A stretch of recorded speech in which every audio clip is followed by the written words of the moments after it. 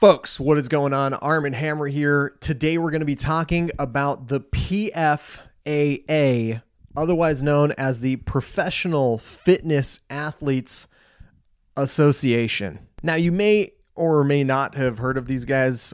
Morning Chalk Up did an article on them a couple days ago, and they popped up on Instagram with a sort of message of stronger together is the way to do things. And I have been looking at their website and talked to a couple of people that are involved to get a better idea of what it is they're trying to do and why you might want to know a little bit more about this, because this has been something that athletes in the CrossFit space have been talking about for a long time. The idea of a professional fitness athletes, basically, what do CrossFitters compete in, and then how do they organize? The idea of that type of an organization, association, union, that idea has been around for a long time, at least since the early 2010s, 2012, 2013. It's probably around the first time I heard athletes actively talking about this and thinking about, hey, how would this even function? How would this work? And now we actually have a version of it and a context, an environment that might actually support it. So I guess we have a few questions that we need to answer, right? First off, what is it? Is it a loose coming together of athletes, or is it like a really strict union? What are they trying to do? Who's involved? Should we care? Those are probably the big four that we should be talking about here. So talking about the PFAA, the Professional Fitness Athletes Association, it is not a union. They don't have that type of a relationship of saying, all right, well, you work at this place and everyone that works at this place is going to be a part of it. It's more like everybody's participating in this thing, and therefore we're all going to be grouped up together. It is going to have some of the benefits, and that's kind of the idea, right? You leverage the entire group as an idea of having some of the benefits of like collective bargaining. And they are including all the games athletes that are qualified for the 2020 CrossFit Games, as well as, like a dozen to 24 more athletes that were, invited in who are either really prominent in the space and not competing this year, or, maybe retired recently. It just basically is the best of the best athletes, the biggest names, the champions are in there. Everyone who wants to sort of come together to maybe try and make this thing a little bit better, because like I said, this is the first time in the history of the CrossFit Games that there actually could potentially be an environment within which this could flourish. According to the PFAA website, which it used to be the ProFit Athletes Association, which reads Profit Athlete Association. I'm really glad that they changed that. The new website is actually significantly more clear. It's just Professional Fitness Athletes Association.org. And you can follow them on Instagram, PFA Association. But according to both their Instagram and their website, they have a few things that they are really aiming towards accomplishing in general. Those aims are looking at both the current state of affairs in the space and the competitive space for the competitive athletes, as well as looking forward. So they want to improve, health and safety, as well as coming up with standards for what competitions should adhere to, both in terms, I think, of, their logistical planning, like how long and what events, that sort of thing, as well as, the safety side of things of saying, all right, you have to guarantee us X, Y, and Z to make sure that we're not, doing a 1 rep max sumo deadlift high pull in the rain. They're also looking at improving communication between the athletes and groups of athletes and the event organizers, which is a broad term, but includes, all the sanctionals, all the, former sanctionals, all the official events like the CrossFit Games themselves, as well as, like the licensed CrossFit events. So basically any event that's looking into bringing this group or attracting this type of a professional fitness athlete is, a group that they are going to want to talk to say, hey, you have to adhere to these standards, and here's the lines of communication by which we're going to be doing those things. And then one of the more interesting things that they mention on their site is that they're working with individuals and companies and athletes outside of their own association, outside of the PFAA, to build or design what a competitive season could or should look like. It makes a lot of sense that there are outside organizations, either individuals or companies or other event organizers or whatever,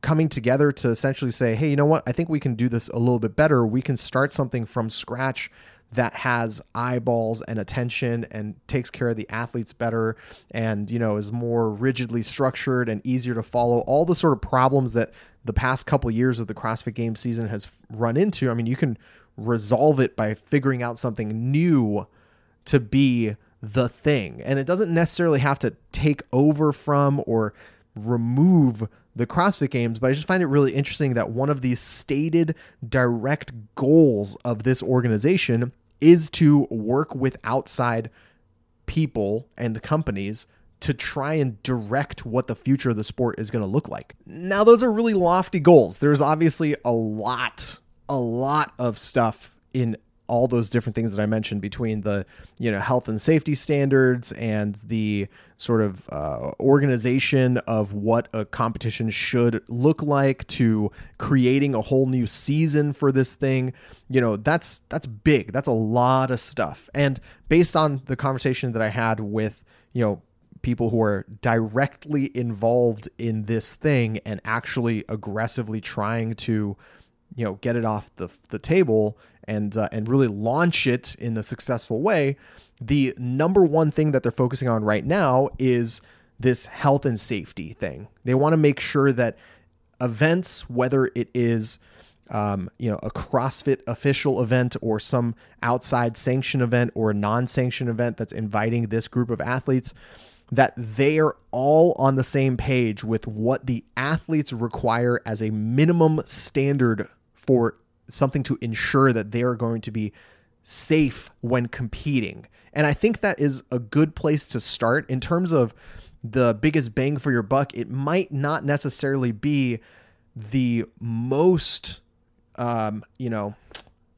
name up in headlights, fireworks shooting off into the sky, parties being thrown in the streets, socially distant bumping elbows to celebrate. However, it does have a lot of bang for its buck because it brings together something that everybody can agree on. We should all be safer when competing in this thing, and puts the responsibility of ensuring that safety and sort of those standards in both parties' camps by bringing together the athletes who want to see that happen and the events who want to make sure that happen. Now, it doesn't mean that all the events have been like dangerous up at this point, or there aren't good standards in place for some events, but it does mean that, there's a lot that could be slipping between the cracks. It wasn't too long ago when Kevin Ogar broke his back and has been paralyzed since then at the OC Throwdown. That is just one event. That's one really extreme example, but you want to avoid the extremes in a situation like this. And starting with something that everybody can agree on, let's make sure that there's a minimum bar of health and safety and standards. I think that's a really good place to be like, hey, you know what? This is what we can do to the athletes as well as to the spectators as well as the organizers, but definitely proving the case to the athletes and say, hey guys, we can come together. We can come up with these minimum standards. We can hold all the events to these minimum standards of health and safety, and look at all the positivity that's brought to us as a group and elevated the sport in general. The effects of this are going to be really interesting to see, because if this does work, I mean, you can project into the future of generally what this could look like, but there's some things that even in the past couple of years that have happened that this would technically be able to solve. Like, for example, I think it was this season, there was a sanction event that took place in Australia earlier this year. I think it was in 2020, calendar year 2020. And it was panned. It was panned by the athletes. It was panned by the spectators. It was panned by, people who were participating and watching.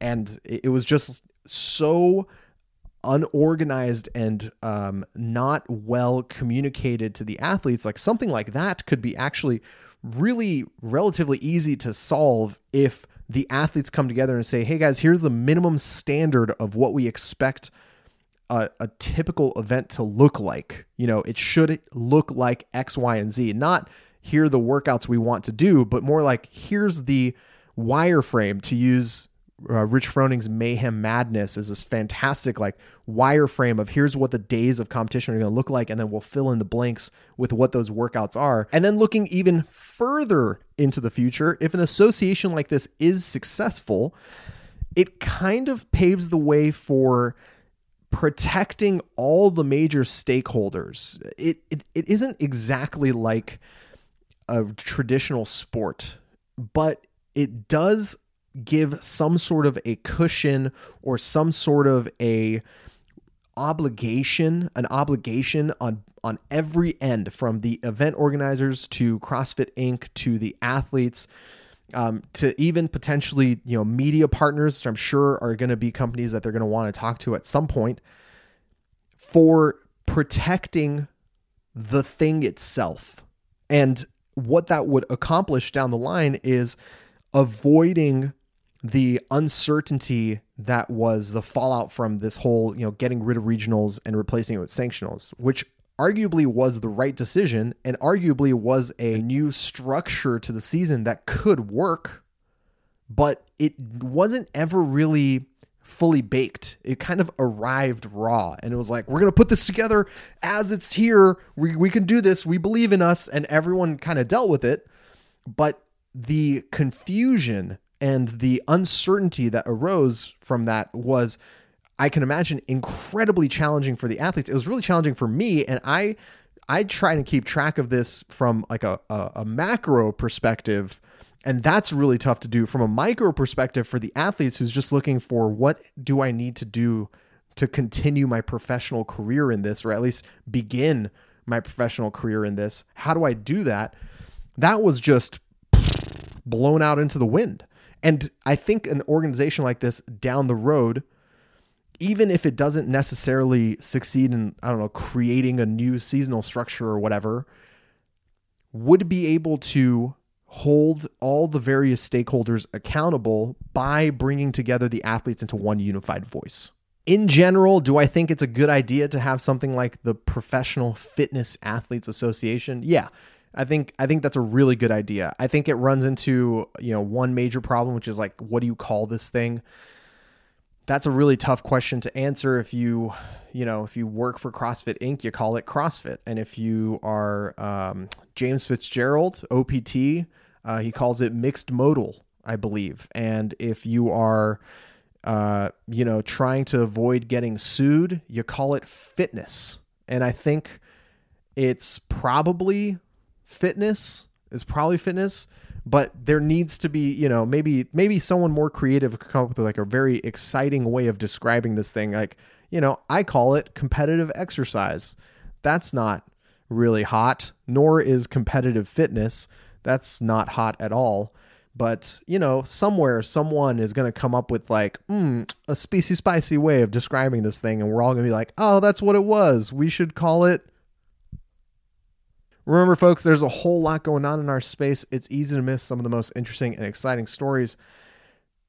And I'm really pumped that I get to, serve that purpose for you. If you enjoyed this content, do me a favor. Like the video, share it with your friends, subscribe to the channel. Almost at 30,000 subscribers. That's kind of wild. So why don't we just like push that over the top? You know what I mean? That'd be cool. Either way, I really appreciate all of your support and your attention, and I read all your comments.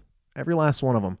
Thank you so much. And if you're still watching, last week I teased you guys about some really cool things I'm going to be trying to do very soon. And I am not quite yet ready to tell you exactly what it is, but I will tell you that I've been working super hard on it. I'm very excited about it. It's kind of a way of bringing something that I think is missing in this entire space for this community and putting it together, hopefully in a way that works out and brings us all into a little bit of fun headspace and a good time together.